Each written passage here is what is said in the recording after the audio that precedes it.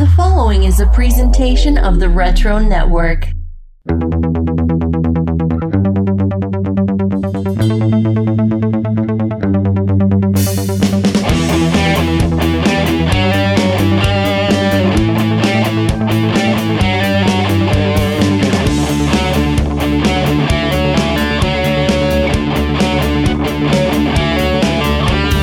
Greetings, geeks, and welcome to a very special episode of Wizards, the podcast guide to comics. You know, we've done a lot of great episodes, we've done some good episodes, but this might be a bad episode. A very, very bad episode. Yes, because we are talking about the Wizard Bad Girls special from May 1996. This is a trend that everybody is well aware of if you are reading 90s comics. It started, around 1993 and carried through toward the end of the decade till people finally said, we've had enough.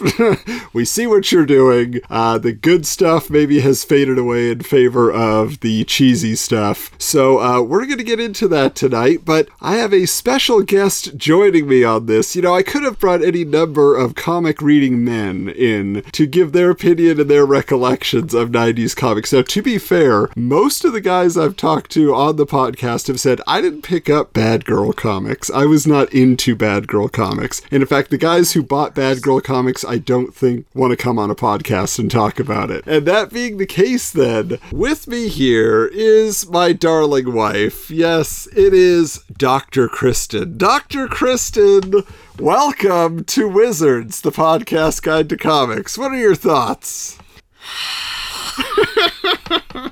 Well, I would say I'm pleased to be here in the crap cave, but I have about a million other things that I'd rather be doing. But I'm here, excited to talk about Bad Girls in comics. Oh, Bad Girls. Why do you call it the crap cave? Well, it's very overwhelming to me. The amount of memorabilia and VHS tapes stacked to the ceiling, including posters on the ceiling, leads me feeling very claustrophobic. A little nervous and a little itchy, to be quite honest, to be around so many old things. Yeah. So, and I think our listeners are very curious just to know, Michael on a regular basis has to deal with my ridiculous purchases and just tried to understand why. How does he have to deal with it? He doesn't live with you. He is appalled, and you're the one footing the bill a lot of the time. So that is a true statement. So what is your thought as you see what I have adorned the crap cave with? Well, I can see why you don't tell me what you spend your money on. That is our agreement, just for those of you who are curious. As long as it stays in the office, there's no questions asked. It's just, that's what's here, and that's how, that's fine as long as she's out of sight, out of mind. That's why she's probably been here a total of 5 times since we've moved, that she has deigned to come down to Wizards HQ, as we call it. Not the crap cave, although that might be the new moniker that everybody refers to it on social media. But we're not here to talk about me, a good guy. We're here to talk about Bad Girls. But first, we want to talk about a very good girl. We got to find out what she knows about comic books. So please, Dr. Kristen, tell us your origin story.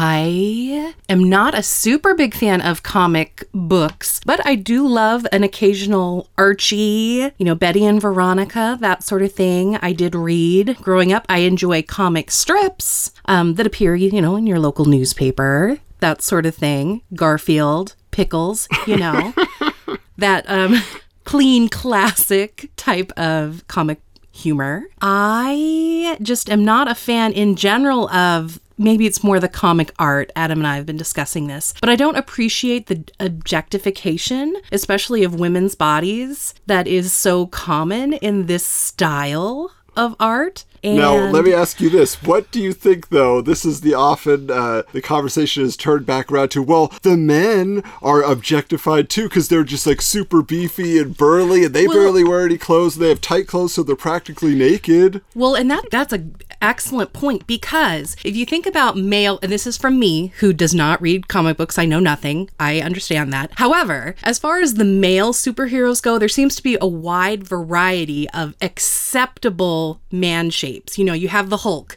who's just giant, he's green, he's not attractive, but he's strong. And then you have like Mr. Fantastic, who's all like spaghetti armed and whatnot. And then you have, you know, kind of ordinary looking guys like Ant-Man. So there's a wide variety. And I think even thinking about the movie that we just watched, The Eternals, which I liked, Adam did not like. He can, you know, discuss that later. But you look at all the men in that movie, there was only one, you know, like, ooh, he's attractive. And the other guy was, you know, yes, he was smart, not attractive. He was creepy, not attractive, you know, for Druid. But all of the women, gorgeous. And you think about, okay, when in Hollywood or in comics, just anywhere, you want a man, great. Ugly man, great. We'll hire an ugly actor. You know, ugly being relative. We want women actors. We want them all gorgeous. We want them beautiful. You want an ugly, quote, woman? You put glasses on her. Really?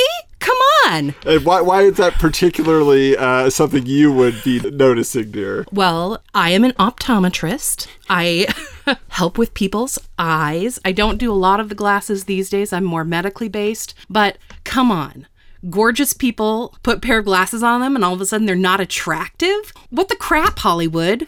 So in the newest real popular Disney movie, Encanto, I think people were surprised they finally have Disney princesses that are not necessarily traditional beauties. Traditional beauties, yeah. Or proportions. You have Louisa, who is, you know, very strong, athletic, and beefy, bigger than a lot of the men in the movie. And young people responded to that, especially girls. Those are the toys that are selling out. They have lots of Isabellas, but there's no Louisas to be found. I know, because I tried. Well, to be fair, our daughter likes Isabella the she most. Does. I'm trying to pretty princess. I'm trying to encourage her in other directions. Yeah. Because she does not get that view from media. And it makes me angry. So I mean, your point is well taken. It is definitely the reason why comic books have been a male-dominated hobby for so long. But it doesn't have to be that way. I mean, look at the cover that is in front of you right now. You have a couple of naked girls, pretty much, with little tiny fabric straps to cover their nipples. And, I don't know, some kind of weird twisting thong thing. And you think, first of all, your bosoms are going to fall out of that. I speak as someone who knows, okay? But there is no way that you could fight crime without everything toppling out. But it's a great distraction used on those simple-minded criminals, dear. Certainly that is. So a woman's only superpower is to be sexy? No, that's one way to do it. But for example, Batman's costume, they say, what has been said is, he's got this big yellow oval on his chest. Isn't that stupid? It is stupid. Why does he wear it? It's as a distraction, and it draws the attention, the aim of the bad guys with their guns, because in certain stories, he's wearing like bulletproof armor underneath. So they'll shoot at that, and they're not paying attention to all the other stuff he's trying to do to disarm them, and so on and so forth. Again. So our boobs are a distraction. They can be. But dear, let's get into this here, because your stance totally makes sense. And to be honest, I was embarrassed to be looking at these things in the pages of this magazine back in the day. That wasn't why I was buying Wizard. I was buying Wizard for the comedy. I was buying Wizard for the comic book history. And speaking of which, I mean, it should be mentioned that this style of art didn't just appear in the 90s. So back when comics first came into being in the 30s and the 40s, you know, when it was really becoming a medium medium, there were all sorts of basically cheesecake comics is what they called it, which is, just these women that are like super peppy and happy and cute. It wasn't like dirty and naughty, but they were there like, dressed, when they had curves and they were dressed, in thongs? Not usually. And bikinis? Not back then. No. But the equivalent of it for the 30s and 40s. Like you Short had skirts. You had a character like named the Phantom Lady who basically had, this same style of outfit, but it was more of like a flowy type of material, but essentially it was the same design, and it was the 30s and the 40s, so that kind of stuff did exist, but then it kind of like mostly faded away for quite a few years until it kind of cropped up again, started appearing in the 80s, and then the 90s was then, for some reason, it happened. Now, in the opening to this, there is an interview with Brian Pulido, who was the creator of this character, Lady Death. And his explanation was that when he created this character, and he had his artist, Stephen Hughes, draw the character. With skulls on her thong. Very tasteful. We'll be reading about her shortly, but he said that as soon as that comic came out, he was at a comic convention. The weekend it came out, within 48 hours, it went from selling at cover price to selling at $9, because all of a sudden people were liking it. Then they started getting tons of letters from men and especially women in their office saying, we love this character because yes, she is drawn to be attractive, but she is written to be a character that really takes charge. She is on a journey. She is not like anybody's, she's not being kicked around, like she is somebody who has been wronged and she's gonna fight for the right and do what she needs to do. It was literally the devil. So she was taking on the devil. She's fighting the devil in hell, trying to get out because she had to sell her soul to survive. There's all this stuff going on. So an interesting character. Right. And the same with this other character here, She, who is this warrior who's half Asian, she's half Anglo, and so her whole thing was that she was trained by her grandfather to carry on this assassin, warrior legacy. And so she was able to carry that on and had to avenge a certain thing, but she was pulled because she was also Christian and she was taught not to kill. And so there's all this the two sides of her are fighting against one another. So there were these exceptions of stories where there were characters that had a unique backstory. I don't know that the backstory has anything to do with how they're drawn in this case. It seems like with such a backstory, her outfit would cover her booty. Lady Death wears a cape. Oh.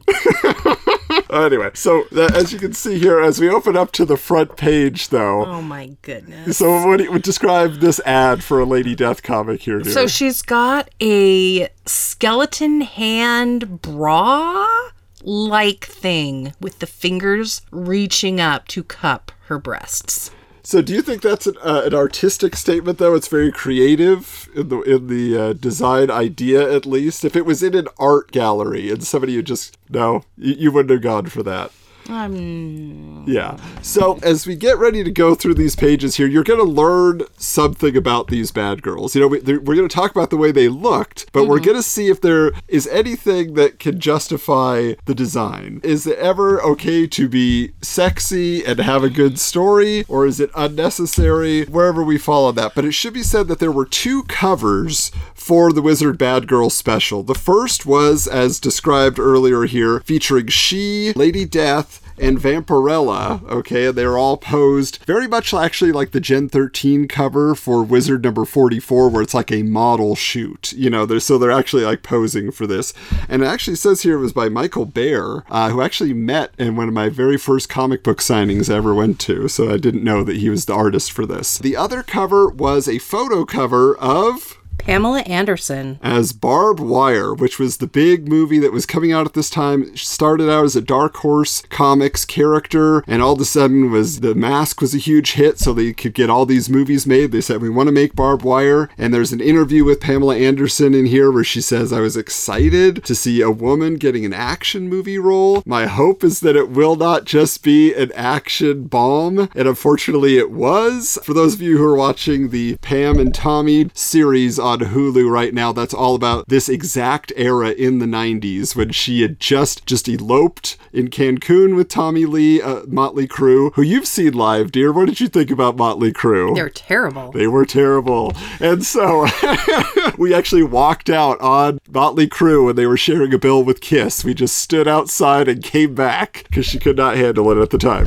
Well, and it wasn't that their music was so terrible. It was just they were so foul in between songs. And there were all these like kids wandering around because they were there to see Kiss with their parents, maybe grandparents, and yeah. So anyway, all of that was going on at this time, and she's being interviewed about being in Barbed Wire, hoping it's going to be a hit. Unfortunately, in addition to this private sex tape that came out and was all over the internet, and among other bad press and things she was getting with Tommy Lee, it was just a rough time for Pamela Anderson. But Barbed Wire, the comics, are actually really cool. I recommend you read those. So speaking of Brian Pulido and Stephen Hughes, there is a tutorial like Wizard like to offer each issue. This is how to draw bad girls. So they were focusing, first telling you about, head shape and eye shape and how do you do the lips and how do you make them generally attractive, although they do mention up front that there were many different shapes and sizes for men and women. They said you have to master all body types. You should feature all body types. But we know this is what everybody is thinking of when they are imagining how to draw the body of a bad girl. That is pretty ridiculous. I just want to mention for a moment the proportions. Yes. That are, very Barbie doll-ish. The type where she should be bent over and walk on all fours because her bosoms are so big in this artwork. Well, they are super heroines, many of them. They have super strength, so maybe then super back strength. To hold up their giant bosoms. There is a casting call here that we will deal with in a different segment, but also a day in the life of the Vampirella model, who had recently been replaced because the original model, Kathy Christian, went on to become Evangeline over at Maximum Press. But this is basically just showing her how she had to work out to stay in shape, showing her on the job at conventions. Many of you have actually said that you met the Vampirella model at conventions, very popular for pictures. Obviously, Vampirella was basically the original bad girl, dear. In the 70s, there was a black and white comic book magazine that featured the adventures of Vampirella. And well, it's just nice she has a white collar. It's so classy. To go with her unitard. Unikini? What do you call that thing? Yeah, that is a good point. I don't know what the official explanation is. So I'm just going to interrupt here and say, this really feels like I've walked in after not doing my homework. Well, that is why we each have a copy of the issue. Oh, I didn't. Okay. I suppose so I could be perusing. I need you to turn to page 31, dear, where we will begin the bad girls' profiles. Says here, Lady Death, she, Vampirella. You've probably heard of these and other prominent bad girls, but turn the page and you'll meet more than 70 others, some of which you'll recognize, many of which you won't. There's probably a reason for that. Well, let's find out. So on the first 2 pages here of the profiles, we have on one side Angela, on the other side Evangeline. Recently, we did a review of both of their mini-series because they are heaven-based bad girls that are angels, that are warrior angels. But let's read a little bit about that here, dear. So why don't you tell us about Angela? No alias. First appearance Spawn number 9. While possessing the powers of an angel, Angela also carries a mystical staff that allows her to teleport into other dimensions and times, along with other abilities known only to angels. That's very mystical. Mysterious. Born and raised in heaven, Angela is a 100,000-year-old angel hunter and soldier. Interesting that there's no comma there. So she's an angel hunter, or was that a poor... No, angel hunter. She's an angel who hunts, and she's also a soldier. She hunts Spawn, Hellspawn. Well, then there should be a comma. Angel, hunter, and soldier, specializing in exterminating Hellspawn and fighting against... Malebolgia. Yes, very clear. After being wrongly charged with hunting without a permit... hunting without a permit, that's great. And high treason against good, she formed an uneasy alliance with the current Hellspawn and subsequently cleared her name. Upon proving her innocence, Angela decided not to return to Elysium, home of the angels, and currently roams the cosmos as a freelance angel. So there you go. You want to have that freelance angel. She's on her own doing the bounty hunter thing. What do you think of the costume, though, dear? Well, I just impractical. is the first thing that comes to mind. In what way? Well, I mean, she's clearly wearing some sort of thong-ish item, but there's a long skirt-like thing coming down in front. It's a long loincloth. Okay. And then this metal brassiere that doesn't fit well. And then that giant headdress and all of the stuff on her arms. I just can't think that would be conducive to moving, let alone fighting. So I will tell you this. So originally, she existed in the Spawn Comics universe, just one of the most popular independent comics ever by Todd McFarlane. And she was co-created, if you will, by a guy named Neil Gaiman. Neil Gaiman wrote Stardust, which a movie you enjoy. I do like Stardust. And so he sued Todd McFarlane and he said, no, I created her. Like, I have the rights. You can't just do everything with her. And it was a big legal battle. He won the rights and then he sold them to Marvel Comics. So now Angela is a Marvel Comics character, could show up in the MCU someday. We might see Angela. I bet she'll be wearing more clothes then. Most likely. All right, let me tell you a little bit about Evangeline, though. Her alias alter ego, she is also unknown. First appearance, Evangeline #1. Powers and abilities. The full extent of Evangeline's powers remains unknown. That is because she only had 3 issues of a series that told us nothing. It was so lame. Origin. An angel who was once a preeminent member of God's war host, Evangeline was sent to Earth as punishment for her sins. What's her deal? Once she arrived on Earth, Evangeline found others like herself, angels who had fallen from God's grace, living in Manhattan. However, these angels had joined with the Dark One and roamed the Earth as powerful demons, plaguing humanity and Evangeline with their evil schemes. Evangeline has found allies in her never-ending battle against the minions of the Dark One, including the Amazon goddess Glory. As more demons attempt to bring the Netherworld to Earth, Evangeline will be there to thwart their plans. What do you think of that sword? A broadsword. Maybe her muscles should be a little bit bigger if she's going to wield that. That was my thoughts exactly. But at least her costume is more practical. Although I'm really interested about this putting lapels and collars on things that don't seem to actually hold anything. Are they attached to her pants? I mean, and by pants, I mean underwear, like... It does covering. Seem to be, like that's all. But it's not attached to her bra, which I'm not sure how that's going to hold up. It just feels like she'd tip right out of that. Mm-hmm. And so, coming up next here is a character named Ballistic. All right, tell us a little bit about Ballistic. Alias Cassandra Lane. First appearance, Cyberforce 1. Powers and abilities. A cybernetically enhanced mutant with super athletic abilities. Ballistic has incredible hand-eye coordination and allows her to hit over 99% of the targets she aims at. I'm just going to leave that preposition at the end of the sentence alone. Outfitted with a cybernetic arm, tracking system, and brain box by Cyberdata, Cassandra quickly became one of the criminal organization's top operatives. While trying to enlist her sister, Velocity, Cassandra met up with Cyberforce, who eventually persuaded her to defect from Cyberdata. Ballistic has recently gone through an ordeal that has forced her to reevaluate her life and values. Currently a free agent, she's working to salvage relationships with her sister, Velocity, and the very special man in her life, Morgan Stryker of Cyberforce. What do you think about those motivations, dear? Look, she's a very complicated character. Yeah. And all these female heroines are going out on their own. They're free agents, you know? We got a free roaming bounty hunter angel. We got a mutant free agent. But what do you think of this design compared to what you've seen so far? I like it a lot better. It feels very 80s to me. Look at all those buckles on her over knee-high boots and the leather jacket. I mean, I think you see people dressed like that, like actual humans.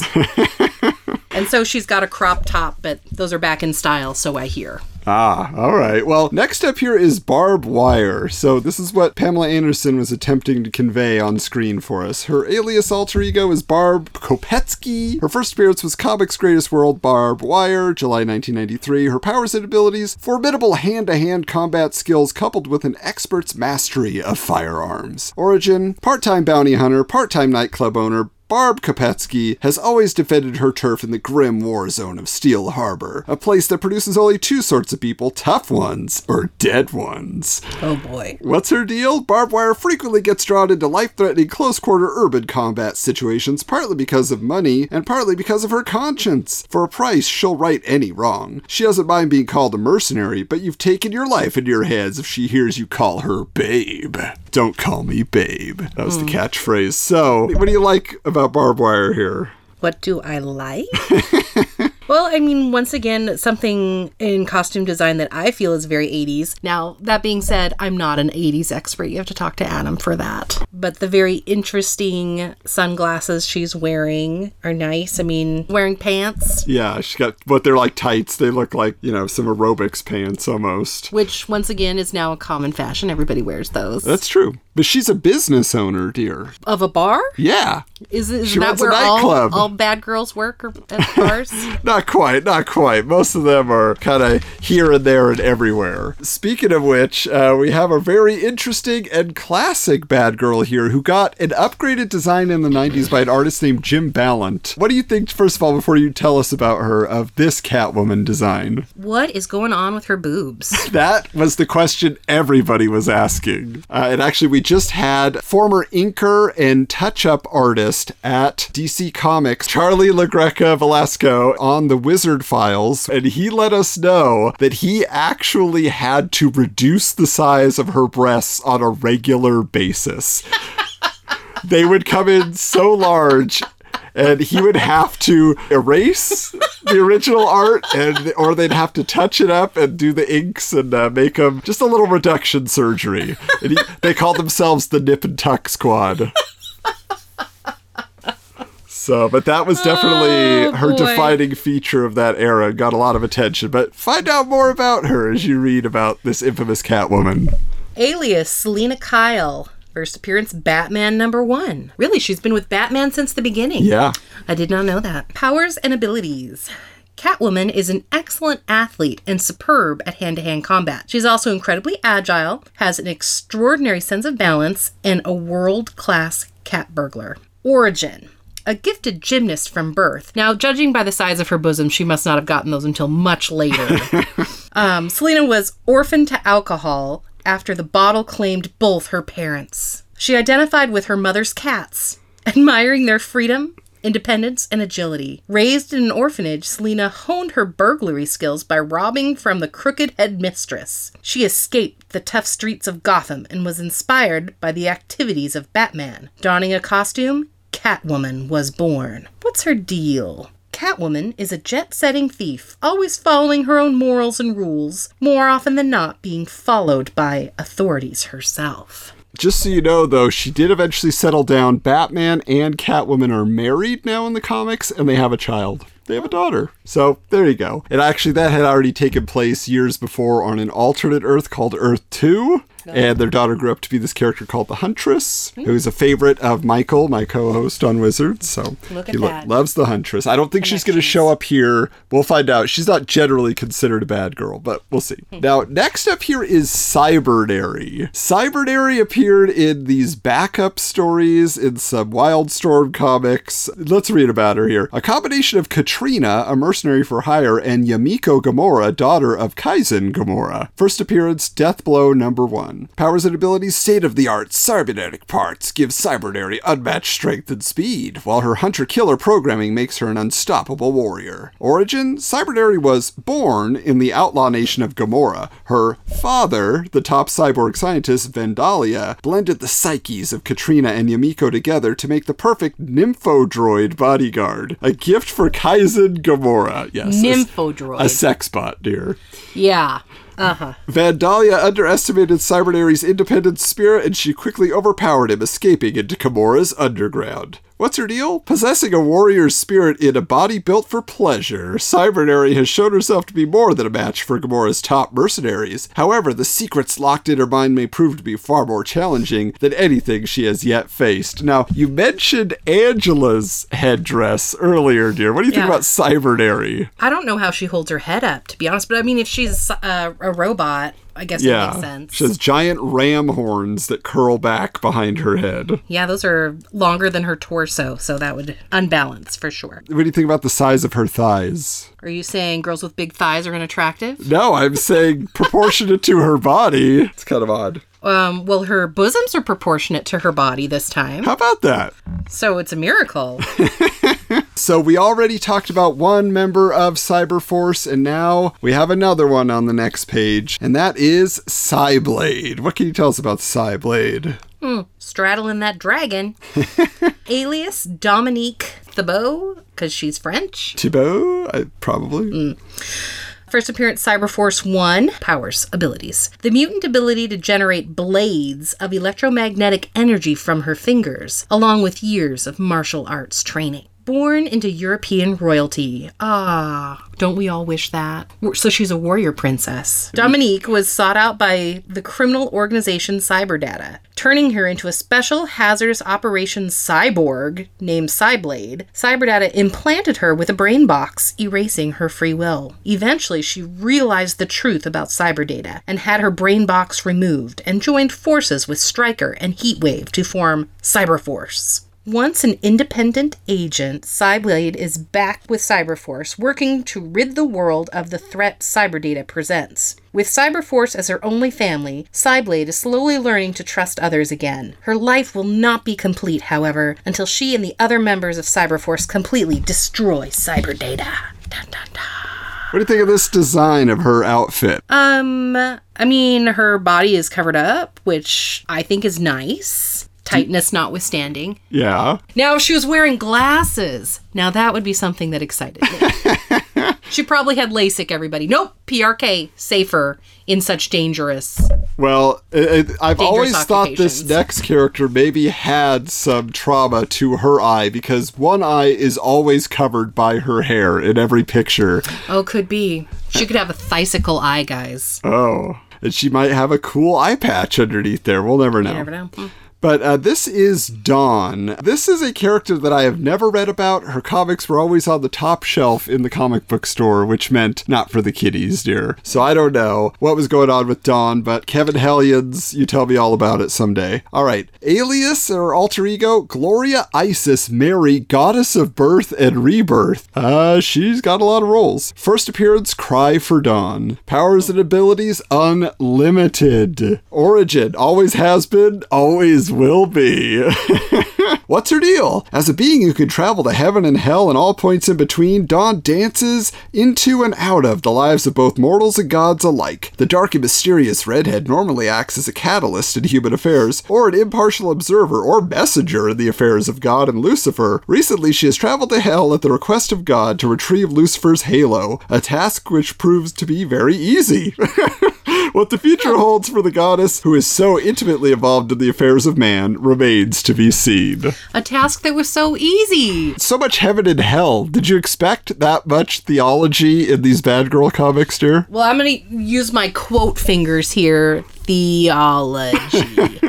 Yeah. But I will say this about her character design is that she's proportioned very similar to an actual woman. It's just a shame that they think that they should put her in always that lingerie. costume. Yeah. And not just lingerie, but this is like bondage style with the chains and this can't be comfortable. And you know she's got a thong up her backside as well. I just All right. Well, this next character, would it surprise you to know that she was once played by Jennifer Garner in a movie, both in the Daredevil film and her solo film. I did watch Elektra. You saw... I haven't even seen Elektra. Now, did you like it? Like you liked Eternals? No, I wouldn't say I liked it like that. But it's a movie that Jennifer Garner was so embarrassed about, she told her husband not to watch it because she felt like it was just so demeaning and so bad. Wow. So, you might have to fact check that. But I'm pretty sure that is what I heard. Read it in an issue of People magazine? Possibly. All right, well, tell us all about Elektra. Let's see how well it matches up to your memory of the film. Well, this costume design is much better than what she wore in the film, which was like this little red leather weird, like it was just strange. Elektra.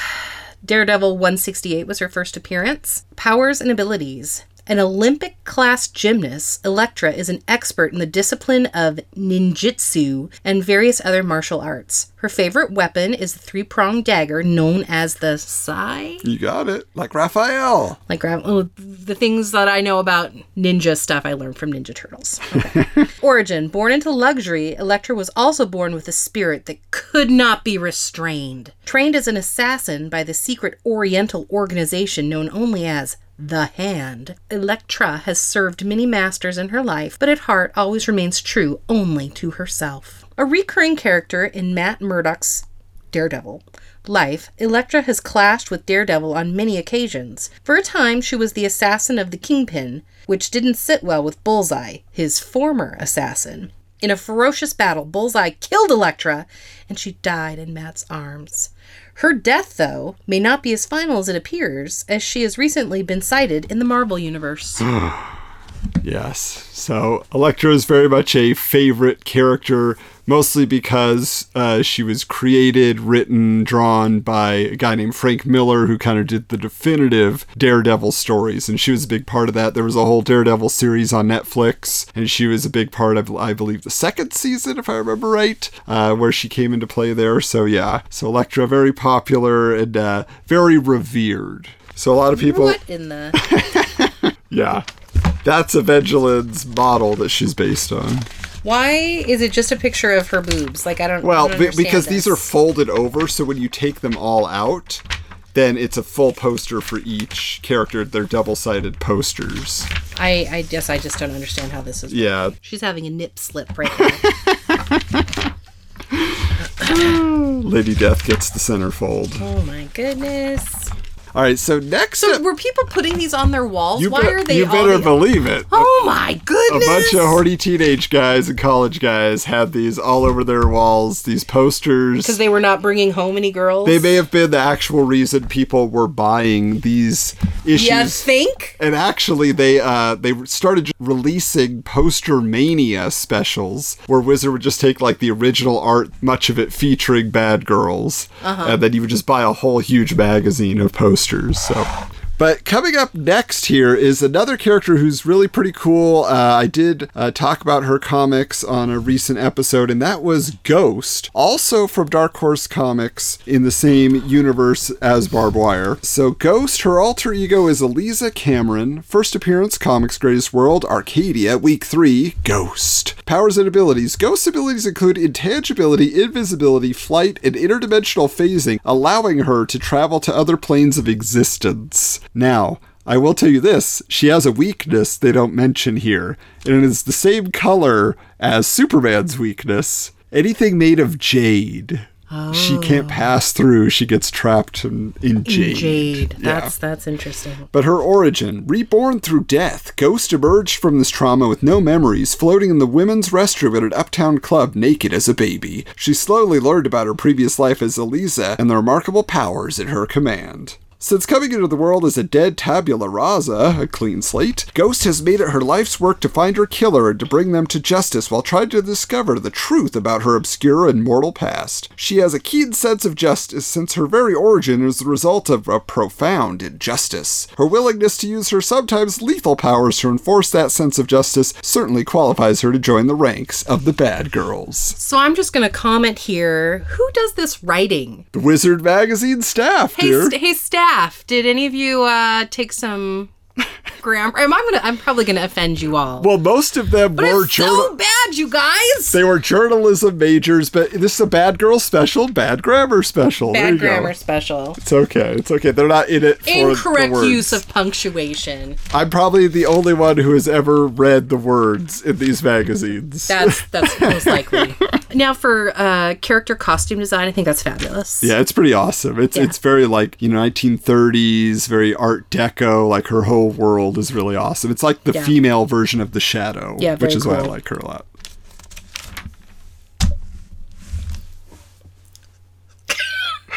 He's looking at me because I just turned the page and there is a naked booty just right there. I don't even think she has. I think it's just naked. No, it's a thong. There's just I'm not well versed. Yep. Well, I'm just gonna say I hope she doesn't sit on anything ever. That'd be so gross.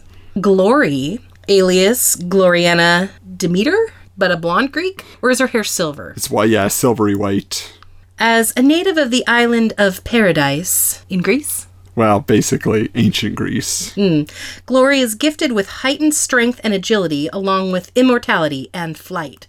So is she Wonder Woman? 100%. Okay. She is just Wonder Woman created by another company. Oh, okay. Origin, born on the legendary Isle of Paradise before recorded history. Glory has fought to preserve the sanctity of Earth's precarious ecological balance since time Immemorial. immemorial. Is that a real word? It sure is, dear. Gosh, Adam knows a lot more words than me, guys.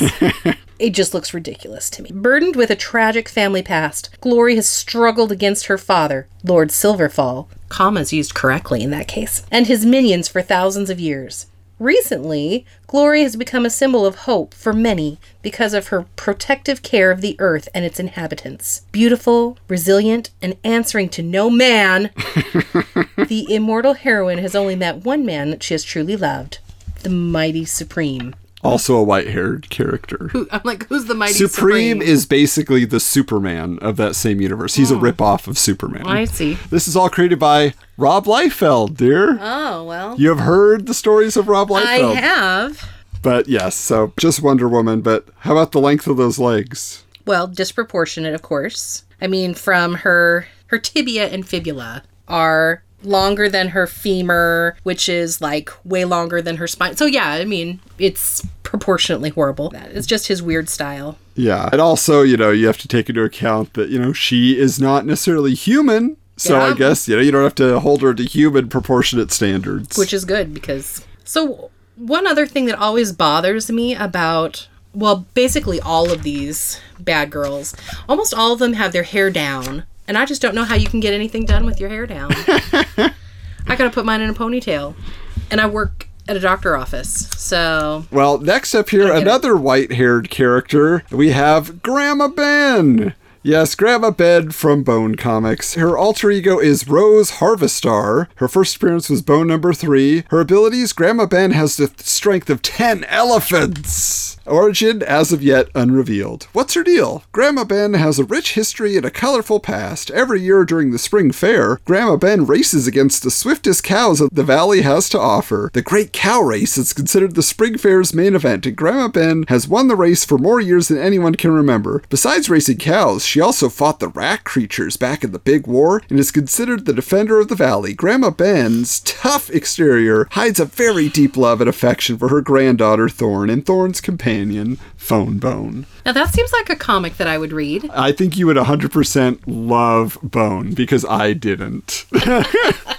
So it tells me it would be right up, because it's a fantasy world. It's very like Lord of the Rings. But yeah, what do you think about the representation of having an older woman that they do not mock in any way in their Bad Girls special? Well, I don't understand what makes her bad. She's bad to the bone, baby. She's tough. You can't mess with Grandma Ben. So she's bad news if you mess with her. Okay.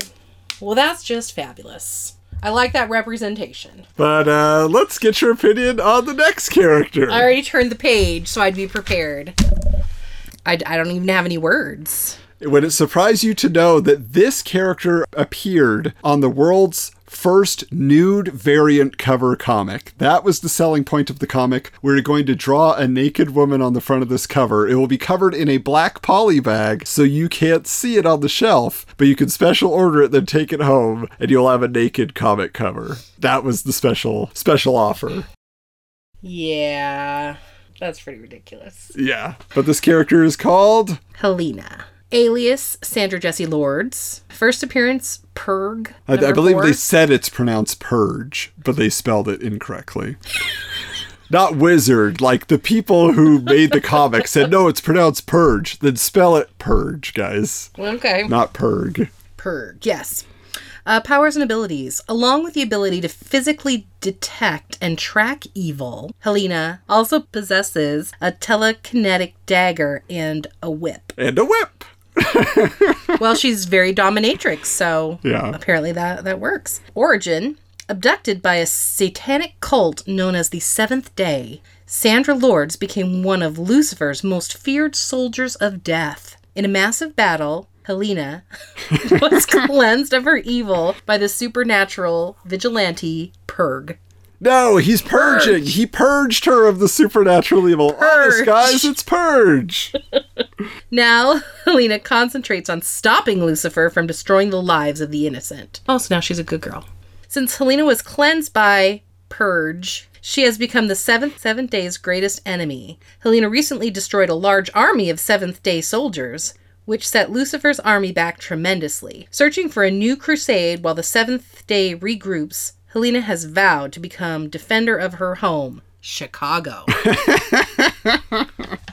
So she hangs out with Batman in her spare time? Wow. Batman was only filmed in Chicago, the Christopher Nolan films. Gotham, oh, that's right. People say is actually New Jersey officially. They lie. Yeah.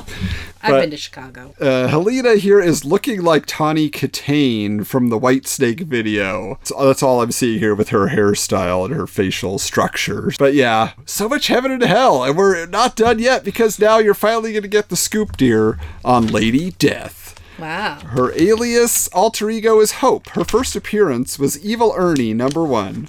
Please refrain from turning the pages. Sorry. While we are recording. I was just thinking how prominent her nipples are, actually. Yes. It's very cold in hell. That's actually a song by the Misfits on their The Devil's Rain album. It's cold in hell. It's a terrible Jerry Only Misfits song. Anyway, Lady Death, alias alter ego Hope. First appearance Evil Ernie #1. Powers and abilities. Lady Death is an immensely powerful natural sorceress and a savage self-trained warrior who can manifest her sword, Darkness, at will. Origin. Child of a father descended from hell and a mother descended from heaven, Hope found herself with no other choice but to renounce her humanity and enter hell due to her father's scheming. Once in hell, she found herself as a pawn in Lucifer's grand manipulation. Ultimately, she defeated Lucifer for control of hell. What's her deal? Having been cursed to never walk the earth until the living are no more, Lady Death is man's worst nightmare in the form of his sweetest dream. The diva of death has recently found herself in the realm of the unknown, facing an uncertain future. So just to expand on that real quick, she can't go back to Earth until everyone is dead. So she has this guy, Evil Ernie. She basically gave him the power to kill everybody on Earth with the Mega Death. She basically is waiting for him to finish so that she can come to Earth. But of course, she finds ways to come back to Earth anyway. And she teams up and does a bunch of crossovers. But yeah, Lady Death was like probably the most prominent bad girl that everybody said, but her comics are actually good. Tell me about Lady Death, dear. Well, the other thing that I appreciate is she looks very non-human. Yeah, so you're okay with that if she seems to be a demon? You mean with her outfit choice? Yeah. No, but it's more interesting. It's more interesting. So it's interesting to me that there is another character here from a group called Tekno Comics. TEKNO COMIX. Tekno Comics. This is another character created by Neil Gaiman. So far he had Angela, now he has Lady Justice. I'm looking at her costume. I'm just wondering how it holds up those boobs. Thinking maybe I could get one of those. One of her support systems. Anyway, alias, as the supernatural embodiment of justice, Lady Justice can possess any woman, anytime, anywhere. Yeah. Maybe I'm Lady Justice. You could be. You might be. You better watch out. I know. I was going to say, if I see you with a blindfold on, I'll run the other way. First appearance, Neil Gaiman's Wheel of Worlds, #0. How do you have a #0? 0 issues were very popular at this time. They are used to basically set up a world or like tell an origin that hasn't been told yet. And so it was it's almost like a prequel. Kind of like a prequel. Usually that was how they were used. And it was always like, rare or special order. You had to do something to earn a 0 issue. Marketing tools. So people would care about it. Yeah. I see. Powers and abilities. When Lady Justice possesses ordinary women, she supernaturally augments their strength, speed, and stamina, perhaps their bosoms.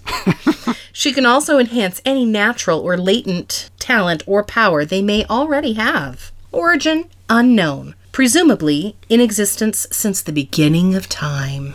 What's her deal? When the weak have been trampled on, when there appears to be no recourse or retribution, Lady Justice acts, inappropriate comma, taking a personal hand to see that the scales of justice are set back into balance. The woman she possesses determine the method. But if Lady Justice has to step in, expect things to get bloody. Absolutely no one escapes justice. Yeah, so isn't that kind of cool? So when women are wronged, then she gives them the power to go and get vengeance and justice. Well, it doesn't say just women. Well, it says she possesses any woman, anytime, anywhere. It doesn't say any person. But it says when the weak have been trampled on. It doesn't say when women have been trampled on. Are you saying... That may be a sexist thought? Interpretation. It yes. totally is. But I believe based on Lady Justice, all the things that they have set in motion here, that was the intention. But sticking with the ladies, Lady Death, Lady Justice now...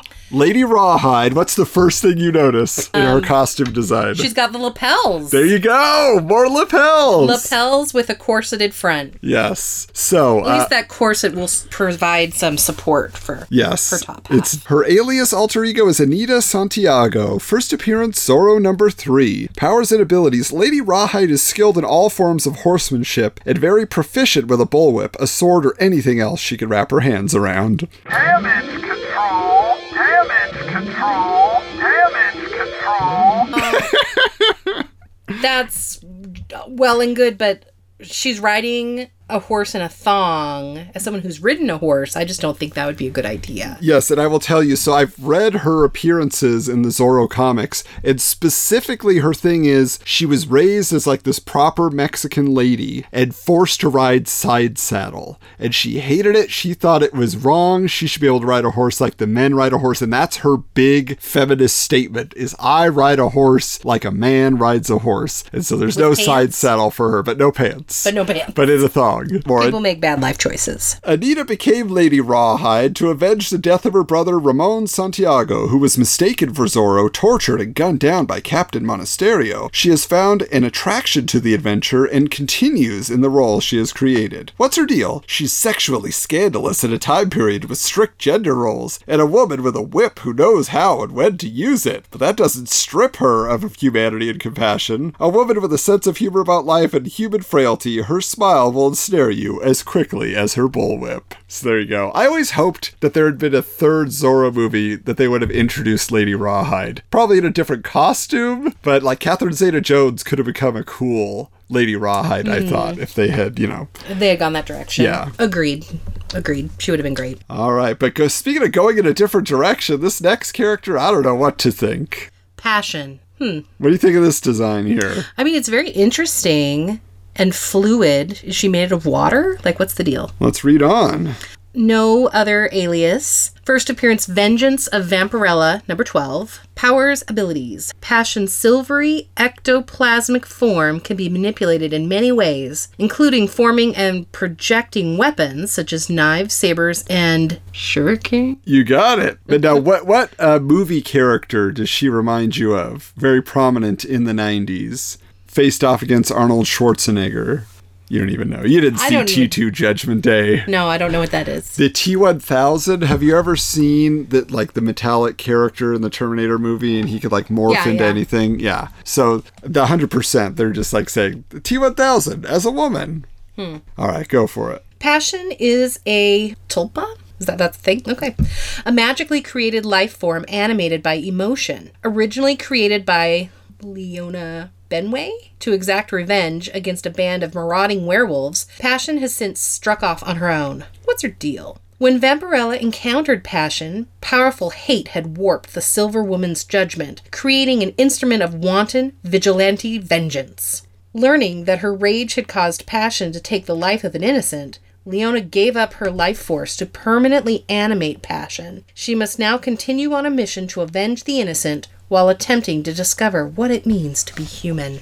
Do you go in more for a more fantastical bad girl? Like she could be naked and silvery because she's just animated out of passion?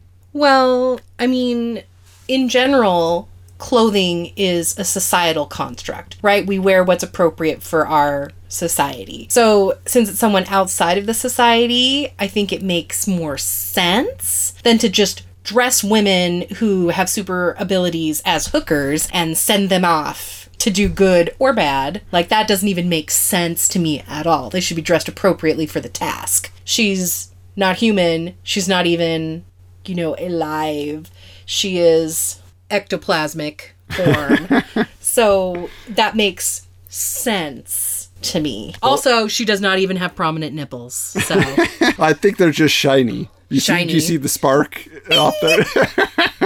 yes, but I mean, at least that makes sense. Mm-hmm. In her world, In her world, yeah. Not that I'm condoning people running around naked. However, well, it's not practical here. Exactly. That's all. Because she's not going to be hurt. Now, next up here is a character named Razor, who has appeared in half-page ads in Wizard, and I once quickly checked out one of the comics that were scanned online of this character and said, nope.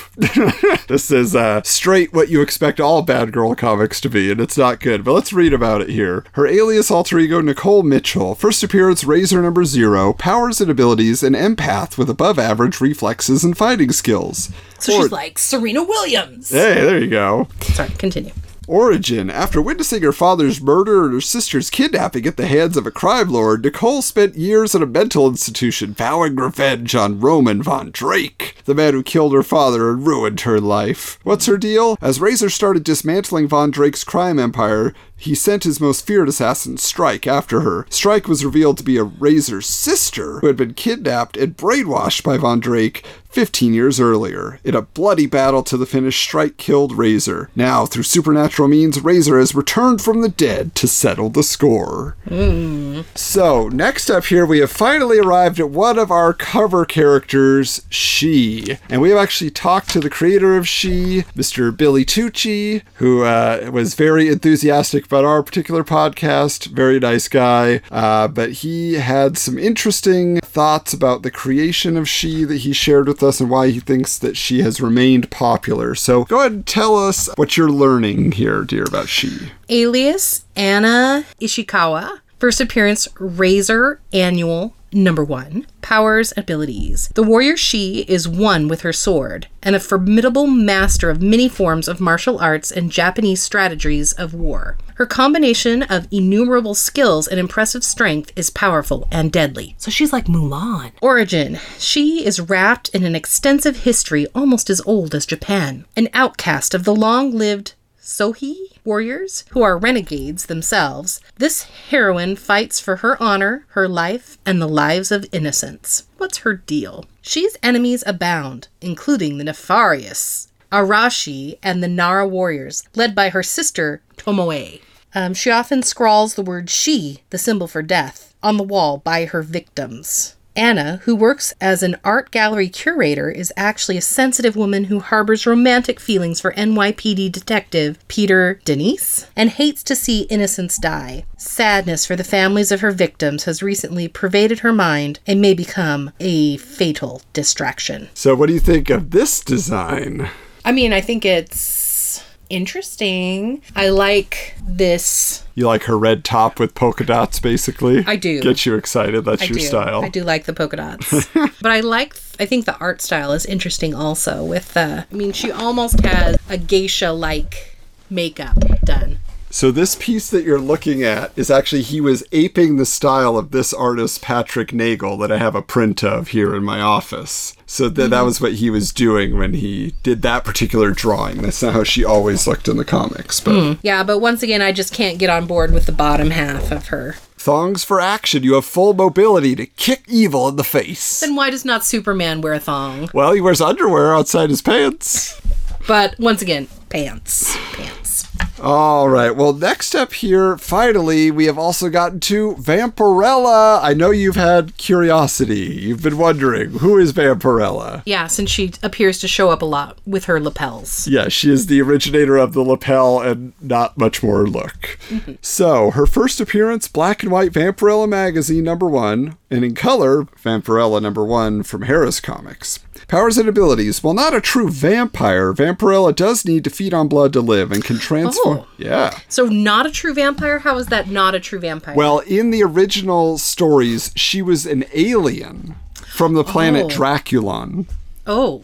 And so she came to Earth, and that was their water there was blood. Oh. So, that was the equivalent she could find on Earth. Huh. Anyway, she needs to feed on blood to live. and can transform herself into a bat or a transitional form halfway between bat and human. Now, what does that look like? I have actually never seen that look. I should double check. I have a few Vampirella comics simply for reference, dear. And and I've never seen that occur, so I'll have to take a look. It's probably because it wouldn't be attractive. Yeah, maybe. Well, she is not, however, affected by sunlight. Endowed with many supernatural abilities, she's also extraordinarily strong and fast. Origin? Doubting the truth of her extraterrestrial origins, Vampirella has recently discovered that she is the final creation of the elemental Lilith, mother of monsters. She was born to atone for the evil that Lilith had released upon the world. What's her deal? Fully aware of her destiny, Vampirella now must deal with the weight of the responsibility Lilith has bestowed upon her. Fortunately, she has many friends to aid in her struggle against the evil creatures of the night. So where does she get this blood? Did she just Around. suck it from people like a vampire? Or I'm gonna assume, like, when she's fighting bad guys, they attack her. She just has a little drink. Just have a drink while you're, in the middle of your battle. You might as well. Just a little snack. A little sneaky snack. Nice. This next character has actually appeared in several X-Men films. Probably the worst character in one of them, and a forgettable character in the other. So who knows if she'll be back. What movie is that? I'm going to need you to describe in detail so I can remember. Do you remember the film X-Men First Class with... Was there a submarine... Yes, correct. In her scene. Okay. So she was the woman all in white who seduces the Russian is that what she general was doing? guy. Yeah. I remember that part. But she really wasn't forgettable. doing anything. X-Men forgettable. I'm going to offend all your listeners. That's one of the best X-Men movie. But she was also a character in X-Men Origins Wolverine who was in it for 5 seconds and was totally off character, off model, off everything. So but tell us about this. I don't know if you want me to. It's getting later and I'm getting crankier. More surly. Yes, I'm your surly wife. That's correct.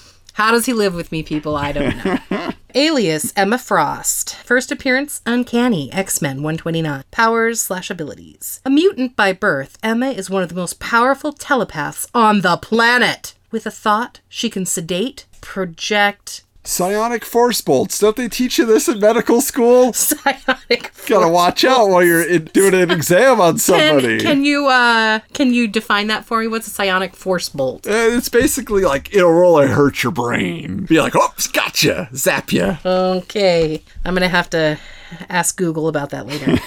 Or read minds. While with a touch, she can cause excruciating mental pain. I see.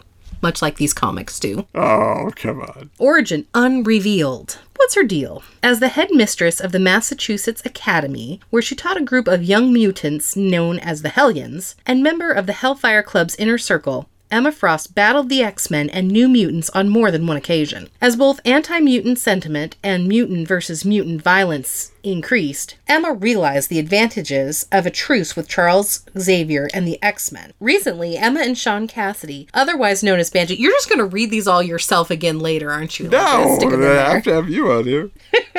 Have become leaders of the newest mutant-in-training group, Generation X. Once again in the role of teacher, Emma instructs her charges on how to live with their mutant abilities. Now, this is something that, costuming-wise, whatever, you know my thoughts. But if she's one of the most powerful telepaths on the planet... Yeah. What is she doing being the headmistress of some blame school? Well, her idea, Charles Xavier is the most powerful telepath on the planet. Also. But the point is, they want to use their powers not to just control everybody or for their own gain. They feel that if they could train young mutants how to use their powers, they will be protected. They will be able to do, so they're trying to do good with their... So it's altruistic. Yeah, ultimately.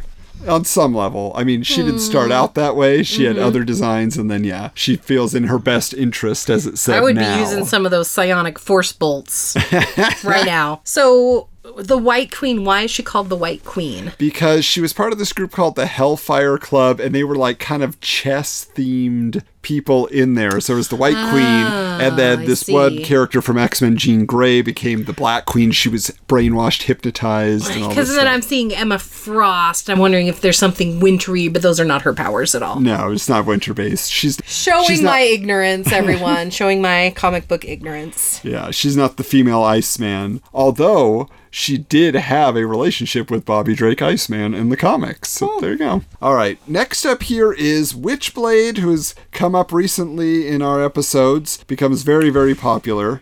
So I'm curious to get your take on this. Yes, so I'll tell you all about this. So alias alter ego Sarah Pizzini. First appearance, Cyblade She, #1. Yes, Cyblade and She teamed up in a comic. You've heard about both of them. Yeah. And then she appeared in there. So powers abilities. As possessor of the Witchblade Gauntlet, Sarah can harness its incredible mystical powers, allowing her to defeat the strongest adversaries. Origin. As a New York homicide detective, Sarah found herself in a deadly game of chance, where the prize was possession of a strange gauntlet.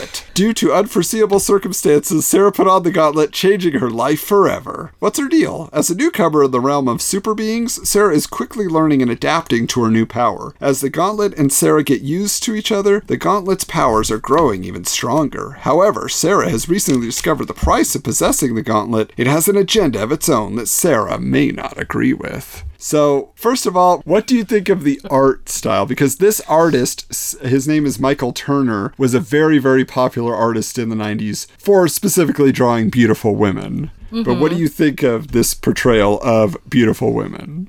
I mean, I wouldn't necessarily think of her as being beautiful. Sexy for sure with that outfit. And what's your take on the outfit then? I mean, she's very fierce looking. Yeah.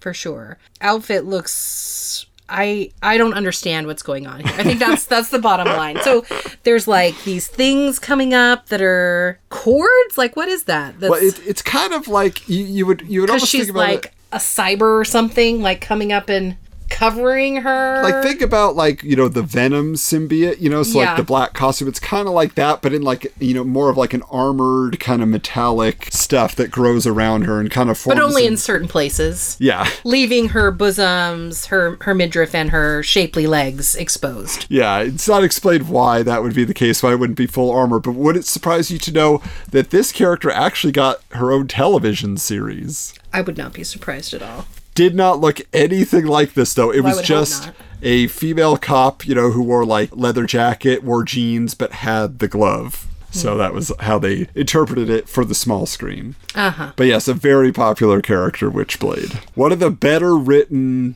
bad girl comics, I would say, that I've read. Like, the dialogue's really great, the story's really interesting. So yeah, I'd just be, because does this look like it's transitional, like... Because that would be more interesting to me if it continued to cover her more fully instead of leaving her. No, so that's generally how much she's covered. Well, then that's stupid, and I don't like it. All right, next up here. Hey, she's got pants on. It's our old friend, Wonder Woman. Yes. This is Diana, Princess of Themyscira. First appearance, All-Star Comics, #8. Powers and abilities, gifted with the powers of the gods. Wonder Woman is one of the strongest beings on the planet. She's also invulnerable, highly intelligent, amazingly fast, and can fly. Plus, she has a hard-hitting tiara, bullet-deflecting bracelets, and a lasso that forces someone it ties up to tell the truth. So if she's invulnerable, why does she need her bullet-deflecting bracelets? It's annoying to keep getting hit by stuff. Think just imagine you're constantly getting pelted by, the balls from a ball pit. That's just like, it doesn't hurt, but it's annoying. Origin. A statue of clay brought to life by the goddess Aphrodite, Diana was a gift to Hippolyta, queen of Themyscira. Years later, a pilot crashed on Themyscira, and Hippolyta decided that an Amazon should accompany him back to Patriarch's world. A mystically masked Diana who won the contest that decided who would journey to man's world. Diana left Themyscira to bring the peace and wisdom of the Amazons to the world of man. What's her deal? Throughout her tenure in Patriarch's world, Wonder Woman has always stood for what is noble and just. Originally based in Boston, where she once wore a different, more bad girl-ish outfit, she has recently relocated to Gateway City, where she continues her mission as champion of Patriarch's world. So this is what they considered the more bad girl outfit. So for a time, she lost the title of Wonder Woman to a different Amazon who took over as Wonder Woman and got to wear the costume. So this was her era where she was just at Diana Prince. But just wearing some spandex pants with double buckles to hold up her spandex. What do you think of her kicky jacket? I think it's typical of the era, don't you? Yeah, this is pretty cool. What about her strappy top? Well... Strappy sports bra. Strappy sports bra, that's what it looks like. Yeah. I don't feel like that would add much support, but maybe she doesn't need it. she's invulnerable. And she's made of clay, technically. She's clay that was brought to life. So she's probably fine. Probably fine. But compared to her normal outfit, how do you like this one? More practical? Probably because it has pants. I mean, little booty shorts, but booty covering nonetheless. But it's sexier for sure than her traditional outfit, which technically covers less. Interesting. I would say. Just because it's black, it's sexier? I think it's because she's got a midriff? I think it's the cutouts. Okay. Well, and the buckles and, like strappiness. What the straps accentuate. Okay. Maybe so. All right. Well, we only have about 20 more characters to go, so... Are you really going to read all of this about all these characters? Maybe we can just skip. So that is the end of the main run of characters that they were highlighting, like the big name, what they're calling bad girls. How Wonder Woman ended up on the list is actually kind of shocking. But what they do here now is they have a bunch of half-page explanations for various characters from comics. Like, for example, there's the Asp, who is a character from Bizarre Heroes, so I guess she faces off against Megaton Man. I don't know about the Asp. There's Bast Abadidia from A Distant Soil, which was a comic that was written by a woman and it was very popular. So that's... I'm loving this outfit. You do like the headdress. it? Well, this is very... Egyptian. Traditional Egyptian. Yeah. That's what I would think, yeah. Black Cat, who is Felicia Hardy. And so she is basically like the Marvel Catwoman here. And she was, That is what it appears. in a relationship with Spider-Man for a while and all sorts of stuff. Cherry Pop-Tart. Yeah, oh... Sure, you don't want to know about Cherry Pop-Tart, dear. Cassandra, next from Poison Elves. Shout out to Sean Robert, our #1 Poison Elves fan. You know all about her, Sean. We don't need to tell you. Next, though, as Kristen just discovered here, Cherry Pop-Tart. I'm just going to read this You can't handle the truth. Yeah. That's her power. What's her deal? America's sexiest girl next door. Men and women find her irresistible. The alternately naive and perceptive Cherry often finds adventure and excitement in her own backyard. Sometimes literally, but she also travels through time and space with the help of her friend LED, the brilliant computer hacker. Yeah, so Cherry Pop-Tart are just cartoon sex comics. Yeah, well, that is what it appears to That's just all it is, even though here she's dressed like some weird, pagan goddess or something. I don't know what's going on. She traveled through time, obviously. There you go. Cinder is from Cinder Comics. Again, she basically just looks like Helena's cousin. It's basically a very similar outfit here. So if you were reading Cinder, you know. Next over here, though, is Devil Girl, a very famous character drawn by R. Crumb. Robert Crumb was a guy who had very specific fetish for a very specific body type. And so he would draw women with very thick thighs and very different, not model-esque proportions. So in a way, he was a proponent of a different body style, but he... Way to go, man. Domino 1 and 2, another Rob Liefeld creation that he's very proud of. She was a character that was featured in Deadpool 2 in a very different look, but a very fun portrayal in that. Next over here is Dorothy from The Wizard of Oz by L. Frank Baum, but this is apparently Dorothy as part of an Oz crime-based comic. So, well, that's interesting. Yeah, I mean, because it was that sounds like something I would like. I think you would. It was in the public domain, and so you could just do whatever you want with it. Next page, though, maybe not something you'd be interested in. Double Impact, China and Jazz. I just want to read this real quick here. China and Jazz both grew up involved with elite mercenary training groups and military academies, rising quickly to the top of their respective classes. China and Jazz ultimately ended up working for the organization known as ICI, Inside Central Intelligence. Their ICI superiors quickly realized that China and Jazz were a natural team and made them partners, creating Double Impact. This just feels like this was a 90s movie, direct-to-cable, on Cinemax film they wanted to make, and it just never happened. This was the script, got turned into a comic book, because just wild. Leather everywhere, big guns. All right, but do you know this next character, dear? I sure do. Who is it? Elvira. What do you think of Elvira? I watched the movie. Yep. Did you like it? is okay. She's fun. She's fun. Yeah, she's great. She's been in comics for a long time. Yeah, they mention her first appearance was Elvira's House of Mystery, but at this time she had her own series as well, so she's always entertaining. Next one here, Fatal, we have actually covered on the podcast from the Broadway comics line. So she's pretty cool in terms of her character powers, and she can absorb people's abilities and information, but also their strength. They really tried to promote this character as being like, yeah, this ultimate, like, you know, feminist icon. She's a real woman. And then there'd be like scenes of her getting spanked for some reason in the comic. You're like, can you emasculate a woman? What's it called when you emasculate a woman? I don't know. But I was just like, you guys are telling us one thing and showing us another. So I was not on board with that. No. Next here, though, is Foxfire as part of the Phoenix Resurrection Genesis storyline in the Marvel Bot Malibu comics. What do you think of this Foxfire design? Because this is an image I've seen before. I'm just like, that tank top. Not doing its job. Well, and I'm looking at her pants that she's like, she's ripped them. Her zipper is undone. Just like she didn't have time to get dressed. Yeah. But I just want to comment on this, and I think this is a problem with most of this comic book art is just when you have bosoms of a certain size, you have to have support. And it's like ridiculous. At least they almost are acknowledging that in this. Like if she just had a tank top, they'd be all over the place. And they look all over the place. So there you go. There are a lot of characters in here I've never heard of, so I can't speak to. You know, we're seeing Francesca and Harry Carey and Kabuki and these types of characters. I'm not familiar with their comics, but there is one group here, the Gen 13 girls, as they mentioned, Fairchild, Freefall, and Rainmaker, who you must be familiar with. You've come in my office, you've heard me mention them, you've seen more than you wanted to see when I got my Gen 13 variant covers portfolio. Made me take them down. So that is correct. But generally speaking, as we've seen the other characters represented here,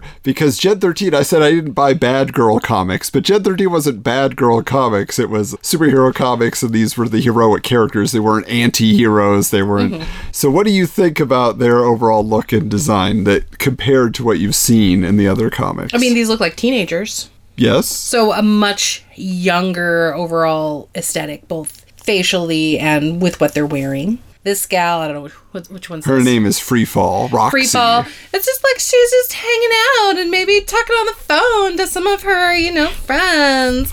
And this one's going, ooh. Like, for real, this one's like, look at this. Will you look at me if I do this? Like, it's very posy, so it's hard to tell. Because I have not seen any action scenes with them. I've only seen things that are posed in a homage to a Rolling Stone cover with Janet Jackson. Yes. But yeah, so but there are a lot of other characters that show up here as well. Yeah, and I just want to point out in this picture of Harry Carey. Yeah. This is what happens when your bosoms go unsupported. Look at that. To drop super low. They're practically on her waist. Yep. This is what all of these girls are going to look like in 10 years, guys. Not attractive. So one interesting character I want to bring up to you, dear, is this character of Mantra. So Mantra, it says here, the origin. The original Mantra was Eden Blake, yet she was also Lucage, a male warrior over 15 centuries old. Lucage's soul inhabited Eden's female body as he learned the ways of sorcery to combat his enemies. Oh, and look, it's a male possessing a female, and look how she's dressed! Collar all the way up. It's like she's wearing a mock turtleneck. So that is the new Mantra. The original Mantra had like a big gold chest plate, like bathing suit thing. Oh. So that was the look with a cape and stuff. But either way, like, what do you think of that concept of a man who has to learn what it's like to live in the body of a woman? Fair. Yeah. Should we all go through that for a day? For a week? For a month? Yeah. So that's a really interesting character that stood out to me in the world of, what you might call Bad Girls. Or it was like, well, you had to read it to really understand what the story was trying to teach you and say. I'm sure you recognize Mystique from the X-Men films. Yes. Yeah. A bunch of characters, again, I've never heard of. Nera X and Pantha. Martha Washington. Yeah, you want to read about Martha Washington? Martha has no superhuman abilities unless you count her finely honed sense of justice, her indomitable will, and her steely determination. Yep, she's actually... I like that. She's another character created by Frank Miller. And so, yeah, she was a very big kind of like, female empowerment type icon. I remember seeing her comics quite a bit in comic stores, so... Yeah, she became a warrior to fight her way out of the drug-poisoned cesspool of the inner city. Her fight became the nation's fight. I like that. That could be like any woman, empowering the masses. There you go. Martha Washington. I'm all about that. She's your gal. All right. Like, this is interesting. What's this? Poison with a Z? What do you want to know about Poison? She comes from a future where life means little, and demons are becoming one with man. A product of an unholy union between a demon and a holy woman. I see. The only problem is Razor was killed by her sister, Strike. I see. So it's that same universe part as the of the other Razor people. universe. Yeah. Okay. Because she brought Razor back from the dead. Oh. I see. It's all connected, folks. It's all connected. The Bad Girls universe. What do you think of the leotard look that is prominent as well? I don't know. I mean, it feels very 80s. Yeah. Everybody's wearing leotards in the 80s. And this look was originated in the 80s for Psylocke. So yeah, the super high, like, you could turn on any aerobic show, and that's what the girls were wearing, with little spandex pants underneath. Yeah. Well, and you heard about Psyblade earlier, you might recall. Mm-hmm. So let's take a look at Psylocke's powers and abilities. Oh, and also thinking of the White Queen of Emma Frost. Psylocke possesses a wide range of telepathic abilities, including a psychic knife, which can be used to stun adversaries. So there you go, dear. You got the psychic knife. Another name for that same mind bolt that's going to get you. Mark Silvestri was an X-Men artist, and he was drawing Psylocke. And then he went over and created his own comic book with his own company. And Psyblade is basically just Psylocke. And the name sounds the same even. It's pretty terrible. Yes. He just stole it. Purgatory down below is an adversary of Lady Death. She's just more demonic. Clearly. Yeah. Huh. The skeleton hands are just clutching at these shimmery bandages that she's covered with. I don't understand that. Yeah, it's kind of weird. That's not what I would envision a demon to wear. All right, on this next page here, we have some interesting characters because there is Susudio, okay? Mm-hmm. Or Susido. I always call, is it not Susudio? Maybe they didn't want to get sued by Phil Collins. But she's from Scud the Disposable Assassin comic. A robot assassin that you could buy from a vending machine in this reality. Basically, she's a female assassin that he falls in love with. She has cool guns that are in the heels of her boots. Mm-hmm. She can kick you, but also shoot you at the same time. What's her deal? Susudio is a chauvinist with no regard for life. She always gets the job done, aided by an arsenal of killing tools. She's also the first person to awaken the very male portion of Scud 1373's synaptically downloaded programming. And they do end up together in the end, which is wonderful. Is that robot love? Basically. I mean, he's more human than any man. I don't know. But the other one here is Tank Girl, who also got her own movie in the 90s. Tank Girl? Tank Girl. I heard Taint Girl. I don't doubt there might have been a parody comic of Taint Girl. Tank Girl. Yes, be clear on that. Mm-hmm. So, there's nothing superhuman except for her expertise with heavy artillery and her copious capacity for smoking, drinking, and other vices and excesses. I love her face. Yeah, you like the Band-Aid, the shaved head look? Well, I love her expression because it's not meant to be fierce or sexy or anything. It's just like... It's like a Scooby-Doo face. Yeah. She's very comic booky. That's definitely her look. Yeah. So, what's her deal? Self-gratification. Pure and simple. Tank Girl's a hero for slackers everywhere, following the beat of her own drum, wherever it leads her. Now, I gotta ask you about Bottom. Yes, you just got an expression on your face. Who are you? Who's this purple-dressed gal? Got your attention? Vogue. Vogue is a Rob Liefeld creation. And there's no way she's a world-class gymnast. I believe that these people, these artists, have no touch with reality whatsoever. Well, it would definitely put off her center of gravity and balance and everything. But these breasts, as drawn in this angle, guys, this is bigger than Cap boobs. This is bigger than Lady Death. They're bigger than her head. Yeah, I mean... Like, way bigger. There you go. You have seen the world of 90s bad girls. Which of these characters were you not offended by that you think that you would actually want to read one of their adventures? I'm going to be honest with you. I'm not really interested in pretty much any of them. Maybe the grandma one. That's what I was going to say. Bone. We got to get you some Bone comics to read. But here's the other thing. I'm going to be so unpopular with your listeners. But I just do not care for graphic novels in general. It's just hard for you to follow visually, correct? You love to read. You love books. I do enjoy reading. But sensory overload for you when you're looking at comic books? Yes. I prefer to paint the pictures with my mind. I mean, this one seems interesting. There were some other that had interesting concepts. Lady Justice? Probably not. I mean, I'm more interested in things that are maybe not from the superhero fighting evilness. You want Cherry Pop-Tart. Pretty sure I do not. So let me ask you this then, my darling wife. Yeah. As you have seen what was being professed as the idealized woman in illustrated form in the 90s, what is your greatest takeaway and what is your interpretation of the audience for this? Is there a theme? That seems like a loaded question to me. Well, I'm saying, but like, as you look at it, like, what is the message that you feel it is sending? What's the running thing it looked like most guys wanted in women in the 90s, according to these comics? Boobs and butts? That's what was on display. Well, they all, almost without exception, I mean, obviously there were a couple in there, they all followed the same body type, the same standard. They all had long hair, they all had large breasts, long legs, narrow little waists. And so it was very one note, I feel. Yeah, it's kind of boring, right? And honestly, I couldn't tell those people apart. Like, they all, pretty much all looked mostly the same. Changed their outfit a little bit. Changed the hair color. And it's a different person. Yeah. So not super impressive in that way.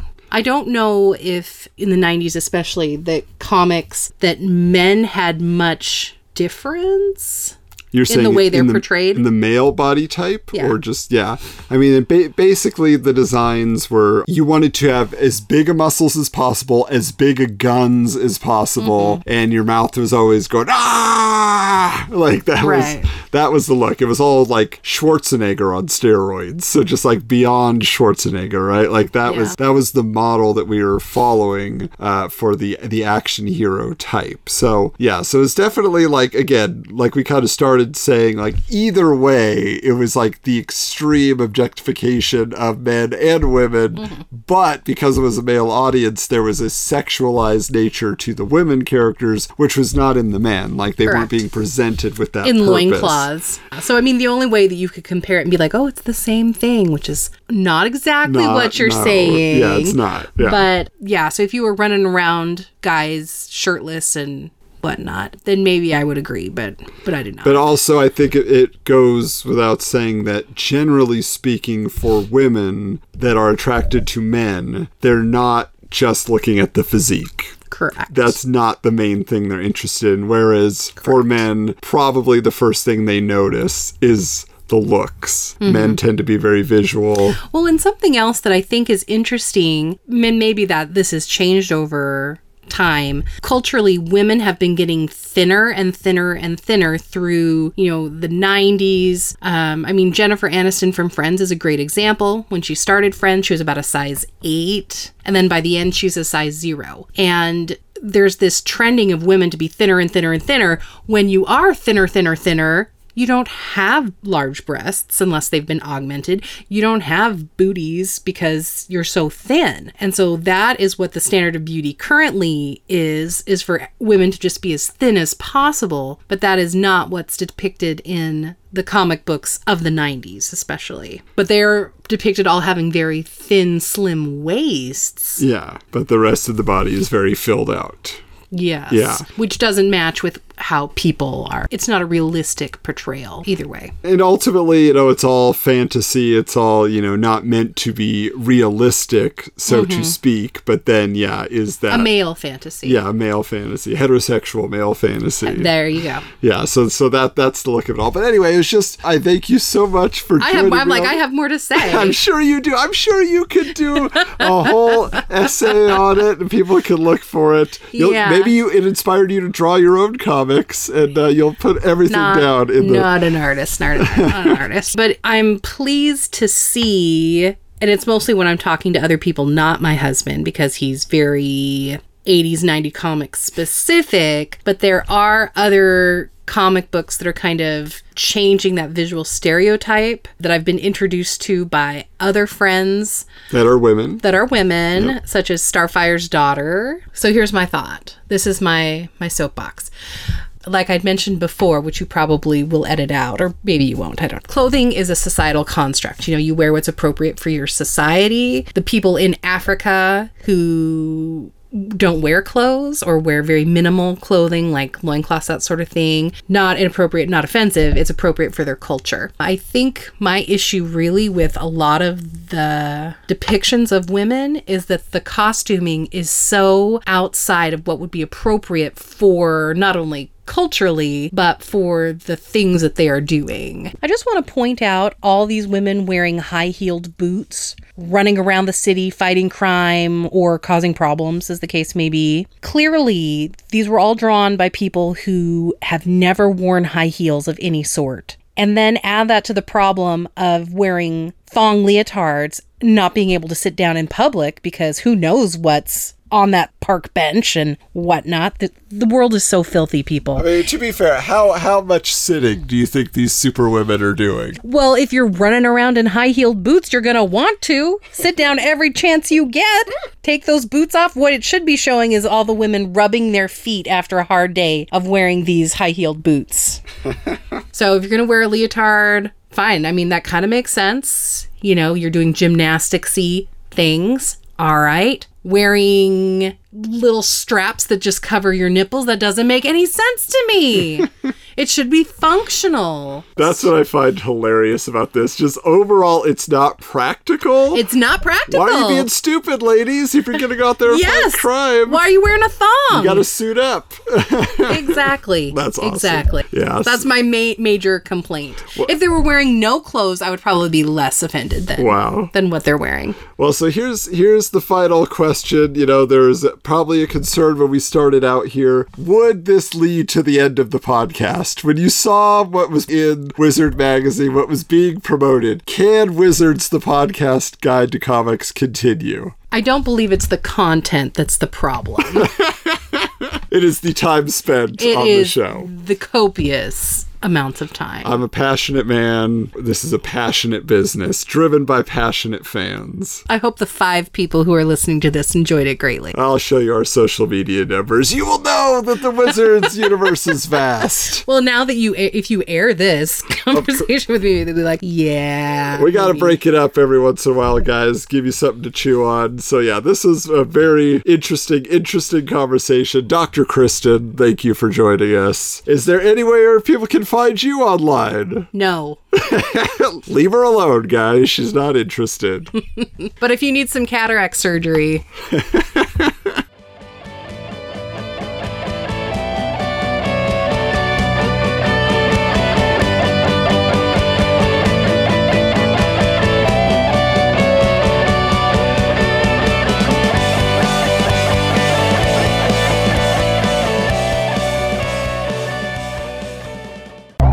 This has been a presentation of the Retro Network.